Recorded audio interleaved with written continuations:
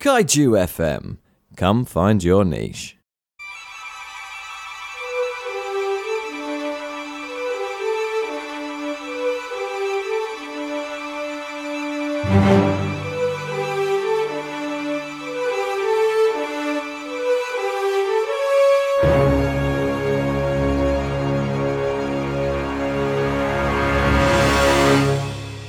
Hey folks, and welcome to the next episode of The Prestige, a podcast by film lovers for film lovers. Each week we pick a film, we review that film, we discuss that film, and talk about some of the themes and ideas that film presents. And we always end the show with our recommendations, further watching, further reading, if you will. And we always start with what else we've been watching. Now, if you listened to our last show, you'll know that Sam has the sheer audacity to go off and have another child and leave me to it. So I've roped in a series of guests for the next few weeks to help us out. And my first guest is here to talk with me. Say hello. Hello, it's me, it's Naomi. I'm waving at you, but you can't see because this is audio. Well, I think we can feel the wave. That's important. That's important. It's important. Tell my dear listeners who you are and what you do. My name is Naomi. I produce a podcast called Power Word Roll, which is D&D, but we slap it down to 30 minutes to make it more fun and more consumable. And I also am involved in No More Damsels, which is a charity which brings more women, non-binary and trans people into RPGs. That's kind of what I do. My next project, you can come and see me. I'm doing a show with What Am I Rolling, and that is on 16th of April in London. Plug complete. Brilliant. Well, for you guys who listen to it, you'll know that probably last week we dropped the episode of Triple Feature in which I interviewed Fiona, who runs What Am I Rolling? So that's how the world links up. And it's a tiny little podcast world where we're all friends. And Fiona is A-grade lovely. She is. She's absolutely delightful, as you will no doubt know having listened to the episode, guys. Naomi just says she does Power Word Roll, and it's a really, really good show. She says they cut it down, so it's snappy, because actual plays can run long, shall we say, and they can be loose and baggy, and that's half the joy sometimes, but this is a really good sort of snappy... Yeah, we're the actual play podcast for people who don't like actual play podcasts. So... That's a hell of a pitch. It's to make it more fun, and basically I cut out anything that bores me, and I have a very short attention span. That's fair. I recommend the Eberron arc, not because I'm biased and I love Eberron, but it's a really good arc as well. So if you haven't listened to them, we'll put all the show notes down below, and at the end, Naomi can plug all her social media links and all of that. But in the show notes, there'll be links to everything they do. Perfect. As you may know, guys, we've been doing a series on high school movies up until this point. And we got to, last week, we did St. Trinian's for all its glory. Very good movie. We are pausing that for the guest hosts, not going to make them jump through the high school movie hoops that we are. And we are moving on. And this week we are looking at Crimson Peak. More on that in a minute. But as we always start with what else we've been watching, a chance to kind of plug or recommend or steer people away from what else they've caught up on recently. So, Naomi, do you have anything else you want to mention that you've seen recently that is worth a mention? I have been devouring the most recent series of Silent Witness. It's been going for, I think, possibly 100 years. Yes. But it is so good. It's so good. The thing about Silent Witness is it's like, hey, what if all these CSI cop procedurals actually had enough time to give you a convincing mystery to solve? Because they do it in two parts. So each story is about 2 hours, which is obviously like movie length. But then you get 5 or 6 of them in a whole series. So I think it's really fun to watch. The characterization's always spot on. And I think the mysteries are actually quite compelling compared to your average procedural. I'm shocked it's still going, because I remember it from years ago watching that on TV. But it was always a very good one in the sea of forgettable procedurals. That was always one that kind of stood out. Yeah, they spoilers, they killed off 2 cast members this season, so I'm quite terrified of what they'll do in the next season. But I will be watching. I always enjoy shows that have the kind of the gall to kill off a main character and go, yep, that happened, get on with it. Yeah, it's like, well, they're dead.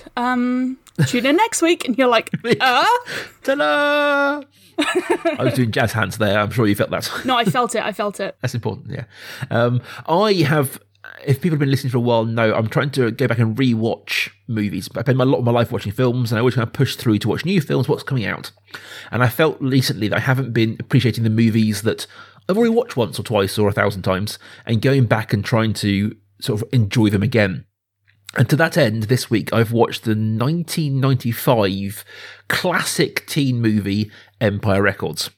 Wow. Which is a massive film for me, because this is one of the films that made me want to make movies.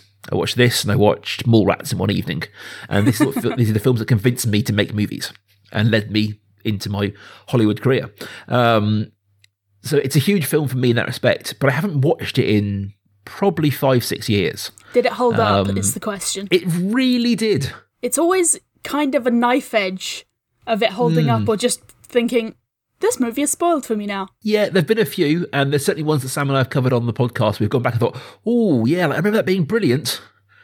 Wasn't brilliant. This was great. All the characters are very likable. It is a very... of that era, like everyone is kind of middle class and kind of white and kind of straight, and it's very in that kind of, these days would be called out as being very problematic casting, but for its era it's great. It nails the kind of feeling of that kind of age of life, of the indecision. It nails the feelings around first love and how everything at that age in life feels huge and life-changing and so important. I stand by recommending this movie. It was a really good experience to go back and watch it. And it's got a brilliant soundtrack. If you like me, I grew up in the 80s, so the 90s music was my teenage years. It was my kind of coming of age music. And this is like a time capsule for that time. And it's nice to go back there. It's better than thinking, well, these kids, they're going to have 2000s music. That's going to be their time capsule. Well, that was, we were recording this before it's been released, but the St. Trinian's episode that we've recorded, the music in that is such a time capsule. It's I amazing. really love that movie. I think it's a great movie for being what is essentially a very terrible movie. We enjoyed it, but the music is like, I think it's 2006 to the came out. It's got Lenny Sovereign on it. It's got Early Girls Aloud. It's such like, oh, I remember this time. Yeah. And it has that, the opposite of timelessness. It's not nostalgia. It's just that feeling of like, oh yeah, I'm back in this time now. I remember this entirely. Yeah. I always feel like Girls Aloud does that to me personally. I can see that. So guys, as I said, we are looking this week at a non-sort of season movie. We are kind of moving on from our high school movies, and we're going to start with Naomi's pick, and we are picking up with the 2015 movie Crimson Peak.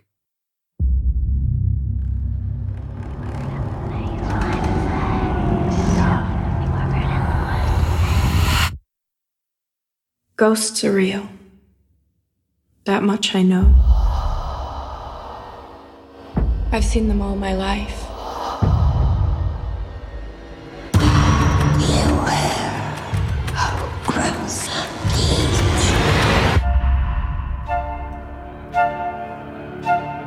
Would you be mine? Edith, this is my sister.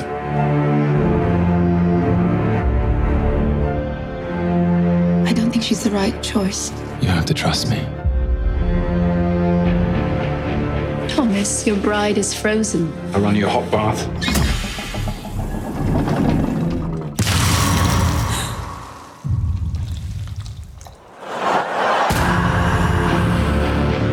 There are parts of the house that are unsafe.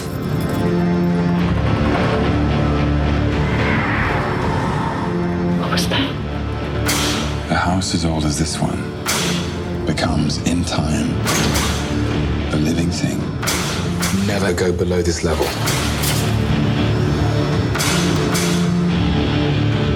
It starts holding on to things. Has anyone died in this house? Specific deaths? Violent deaths? In your own best interest, proceed with caution. Keeping them alive when they shouldn't be. If you're here with me, give me a signal. She knows everything.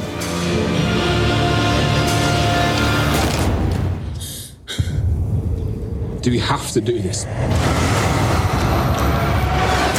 Must we? Yes. You have no idea what they do. What do you want?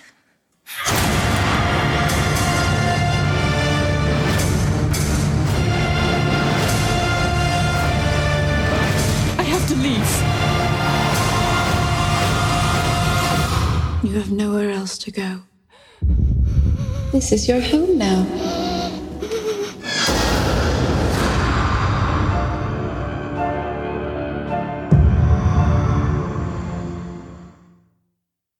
Crimson Peak is a Gothic, I'd say horror story, maybe Gothic romance story. I'm sure that's something we'll discuss. I think it's really a love letter to Gothic stories, essentially. Yes. Quick synopsis, guys. It covers Edith Cushing, played by the very, very good Mia, I'm going to say this wrong, but Wasikowska? Yeah, no, that's definitely wrong. That's very wrong. I'm going to put it in the note, guys. She is an American, is like a daughter of a businessman over there who falls in love and marries a English baronet played by Tom Hiddleston. Moved back to the UK to live with him and his intense sister, played by Jessica Chastain. In possibly the world's worst house. Yes, in a terrible, terrible house that is literally somehow falling apart and sinking at the same time, and gets sucked into this Gothic experience of horror, mystery, and death, and tragedy, and intrigue, and love and lust, and all of that. Ghosts. Spoilers. We do always put a warning in, say, guys, that we'll be covering spoilers in this show. So if you haven't seen the movie, please go and see it. We do talk in length and in depth about all aspects of the film in these episodes. Naomi, it was your choice. Yes. Why did you choose it? This is such a good movie. I have strong feelings about this movie because it's so pretty. There's something really fun about the way that this movie actually uses the setting aggressively and without regard for realism or factual evidence.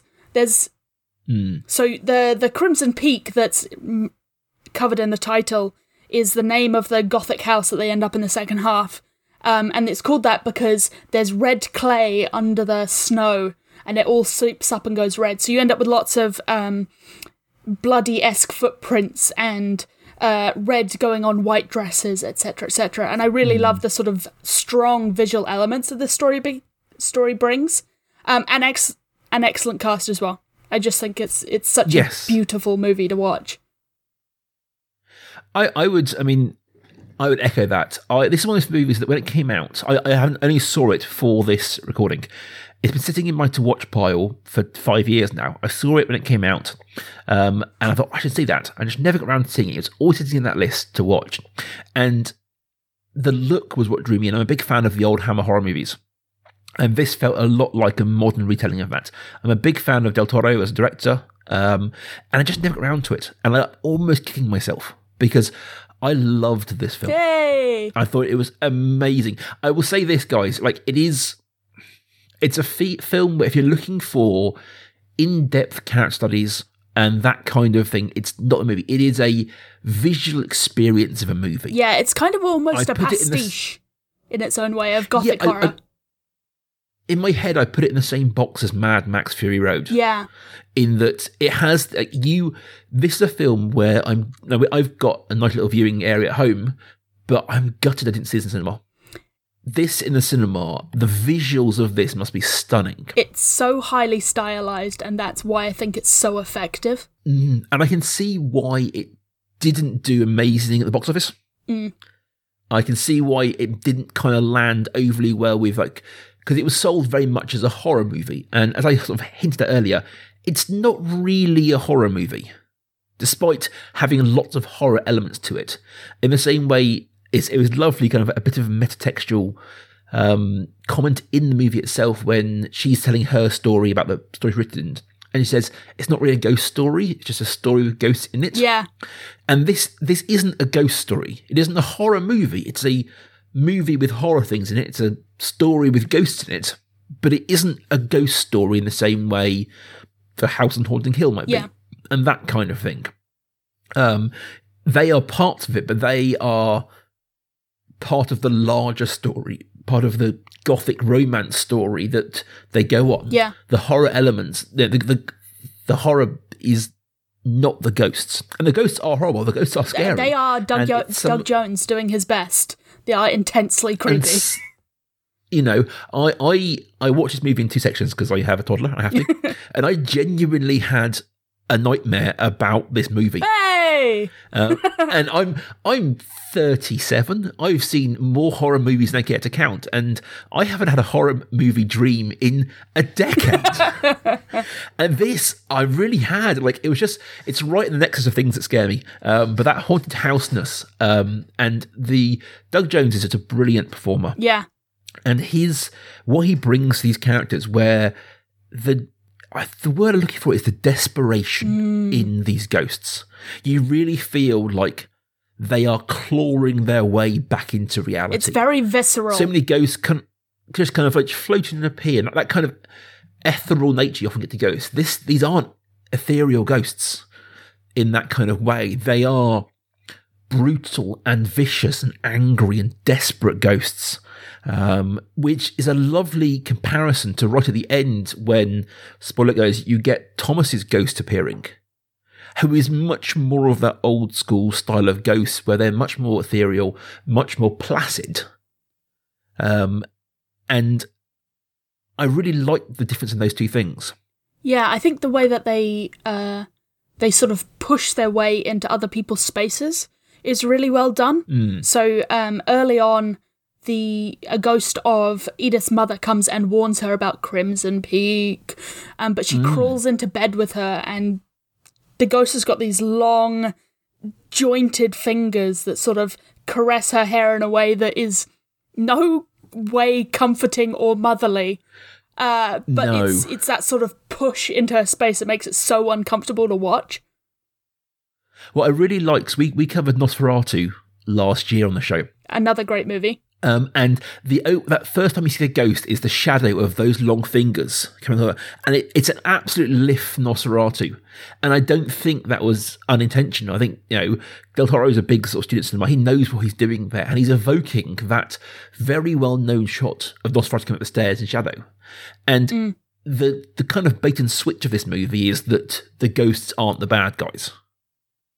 The ghosts aren't the thing to be scared of in this world, and not the ghosts. And that really says, because the first shot you've got is this infamous movie bad guy, movie horror character. You're invoking him with the first time you see a ghost. You're told it's her mother, and so you're instantly sort of in your head going, well, that's the mother, so by being a ghost somehow you become evil and dark, and it's translated into that world. And then the film works to subvert that. And I think that's why I really like this over other sort of Gothic movies that are modern. In the film, knows what it is, absolutely embraces it, and then at the end, subverts it. Yeah. And this is no more evident to me than the final fight between Lucille and Edith. Having this film been so gothic and dark the entire way through, living in this dilapidated house, the final fight is outside in almost like bright white fog and snow. I was so expecting like that kind of traditional Gothic, living in the dark, fighting in the dark, everything's gloomy, and it doesn't. Yeah. It's bright, and it's still vicious and violent, and still brings all of the things you want from this kind of carnal ending of a movie. But it's in this, like, you can do this, you can do it in the light, and it still works. And it's Del Toro showing off a little bit and going, I can do this, I can do it anywhere, I can do it here. And it works. And I like that about the movie, that it knows what it is, it loves it, embraces it, and does something more with it. Yeah, I definitely agree with that. I like the moment at the end where Lucille says, if you're not getting out of here, you'll have to kill me.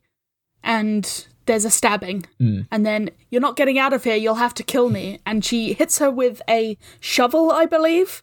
And she's like, I heard you the first time. Yes. Which is a sort of weird light moment. What is a very dark, visceral sort of scene. But I think you need, it is a very, almost like a Hollywood zinger. Yeah. It's very Bondish, I suppose, in many ways. But I think you need that. The film, especially towards the end, is so draining emotionally.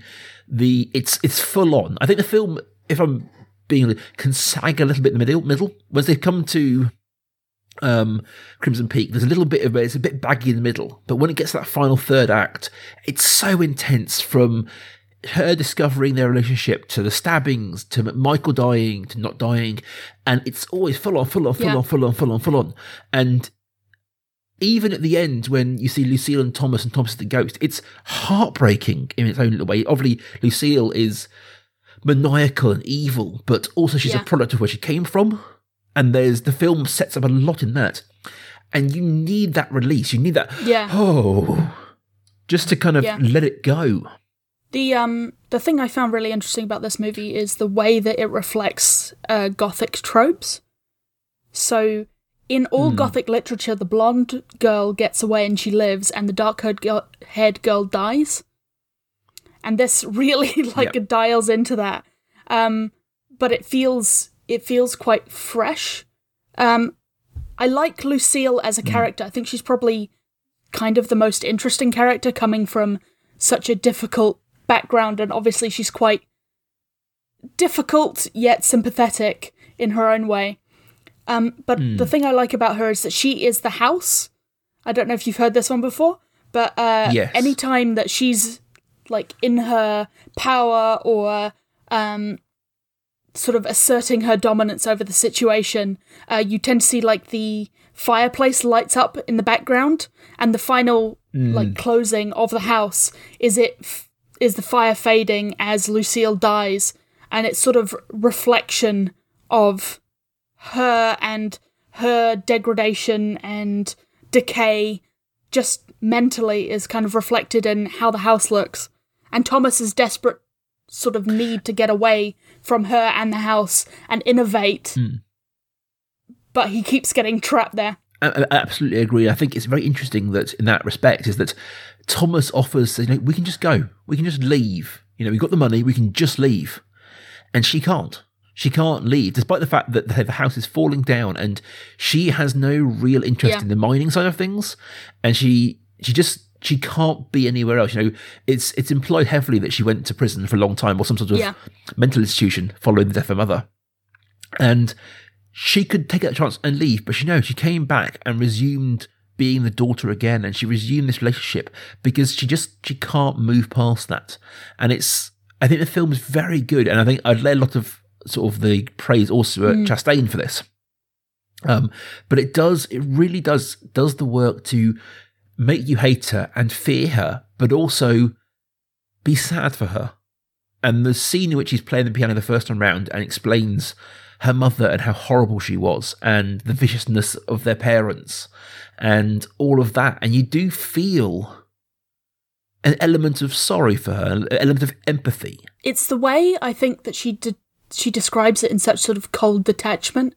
It's almost like she's telling you a shopping list in the way that she explains the sort of horrible things that they went through. And I think with the deaths that happened, clearly they've been vicious, horrible deaths that they've caused, but they all seem to have been at service of the house, all in service of staying where they are, to preserve what they're doing and trying to keep them going. And to try and stay together. Yeah, and rather than, obviously she enjoys it, and there's a lovely shot I really enjoy when she cuts off some of Edith's hair and puts it in a little tray, and she's got all these little circles of hair together, all different colours.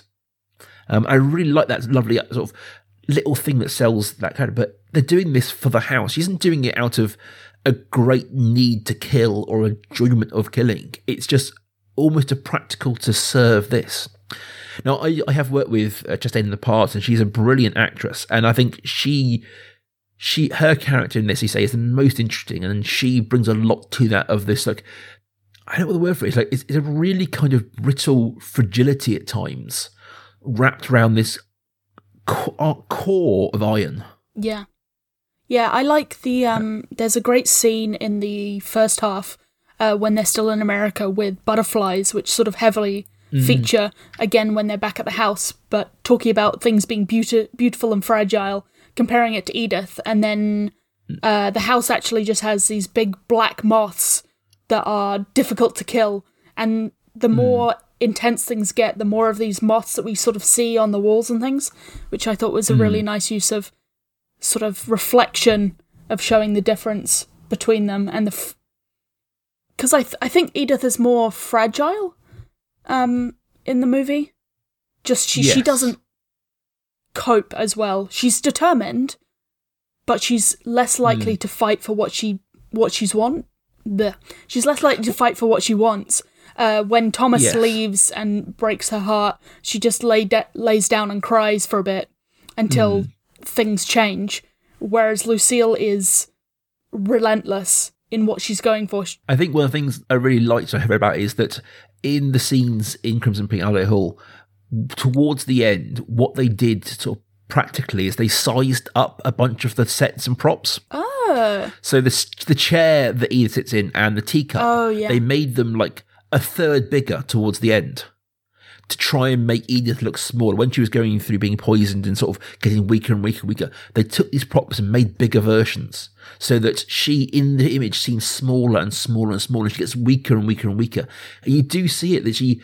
And when she's in America, everything, she's in these sort of tight dresses and the hair's pinned up and she's very businesslike and solid. Yeah. And when she's towards the end, she's in this, hair's all out and flowing. She's in these big flowy white dresses. And she's just more sort of, I don't know what the word for it is, but unsolid, I suppose, just kind of flowing Ghostly. And kind of ghostly. She becomes this kind of ghostly character. I think one thing we've talked around a little bit here is the house itself, which is in many ways the fifth character in this movie. Yeah. If we look at the four that make it to England, it's so well done. It's such interesting. And one thing I really loved, and I really noticed it in One Such Shot, is that they don't really give you a clear idea of the layout of the house. Yeah, it feels very maze-like. It does, until right at the end. There's one shot when I think Lucille has just killed Thomas. And there's a shot where she runs down the hallway, the camera pans out, follows her back, and then goes down the stairs. She runs out, and you get this lovely tracking shot through that house and down when she's trying to get to Edith. And it's the first time where you really get a sense of connectedness in lots of these places. And that, to me, was that speaking to the idea that now everything's out. That the maze of what's going on and why people are acting the way they are has been reflected in the house, and the shooting of the house and the editing of the shots is creating this disjointed nature. But now all the secrets are out, horrific and horrible secrets, but they're all out. It now allows us to see these things in like a connected 3D space. Yeah. And I really liked that because suddenly it felt less like a maze and more like a survival chase. And for that, you need the idea of a 3D space. Yeah, I really like just the...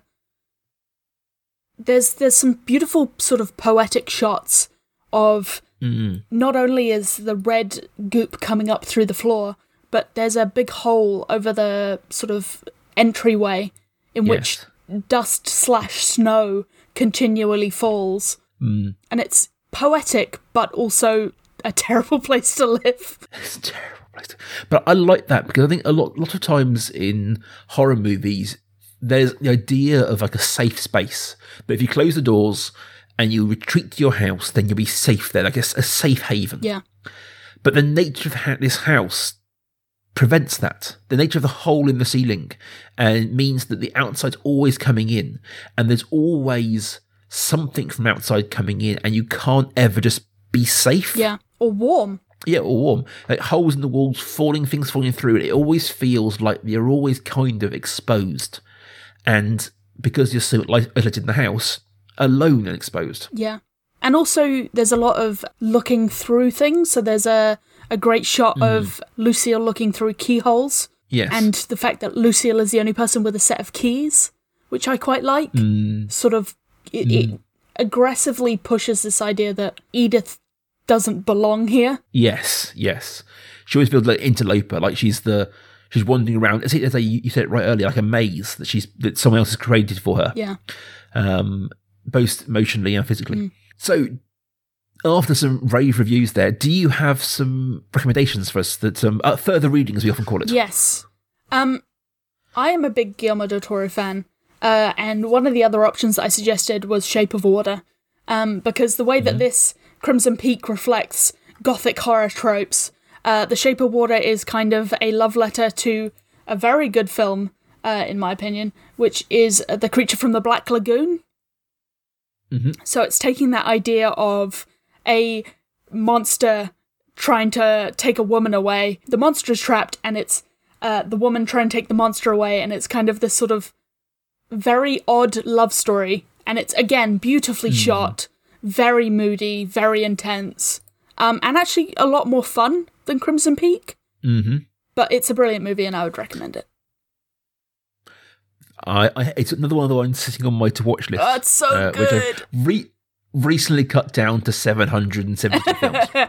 Well, move this to the top. Yes. But don't watch it with the toddler in the room.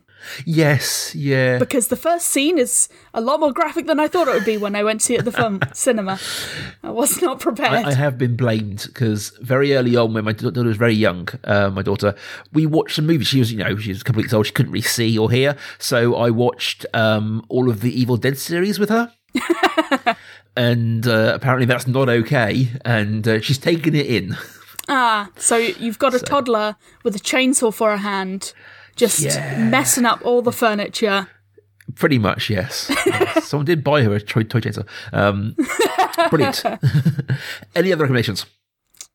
That was kind of the one that I was going to go with, because I love it. But I was also going to suggest Hunt for the Wilder People, because I'm a New Zealander, you lived in New Zealand. I did. It's another Taika Waititi, and the New Zealand humour is something you do not get in any other movie. Obviously, Jojo Rabbit recently came out the cinema. That's very good, but it also made me cry a lot. So take that as you will.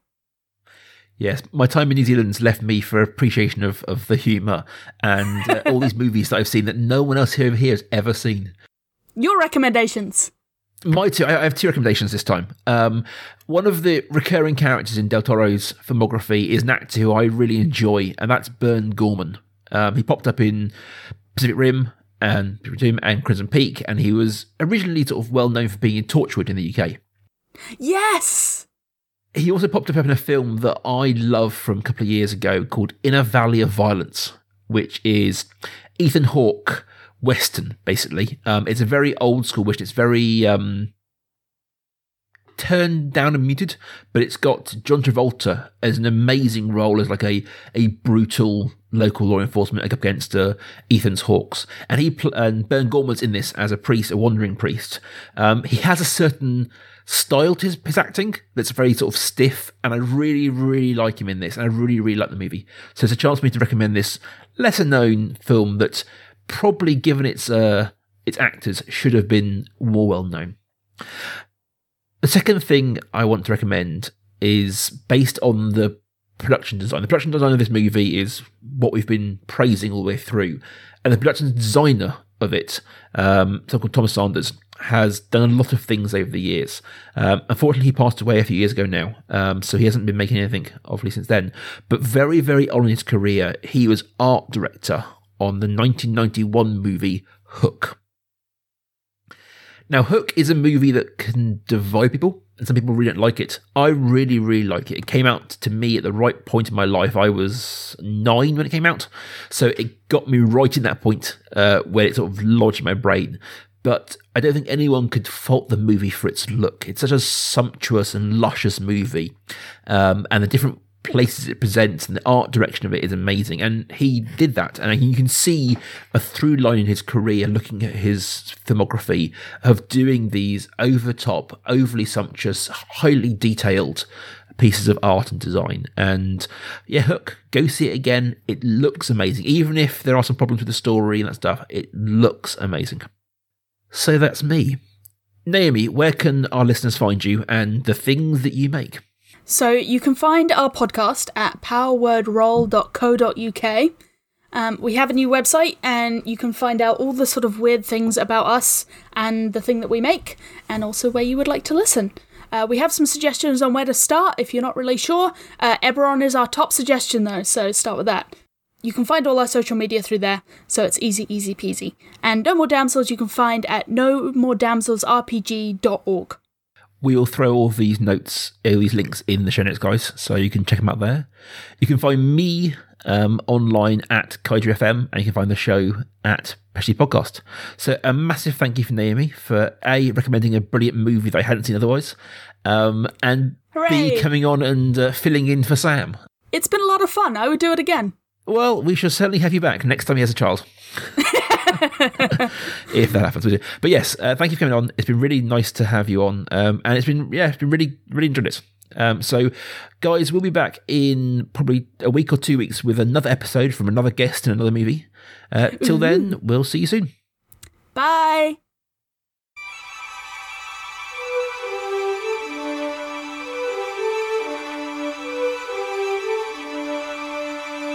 Thank you.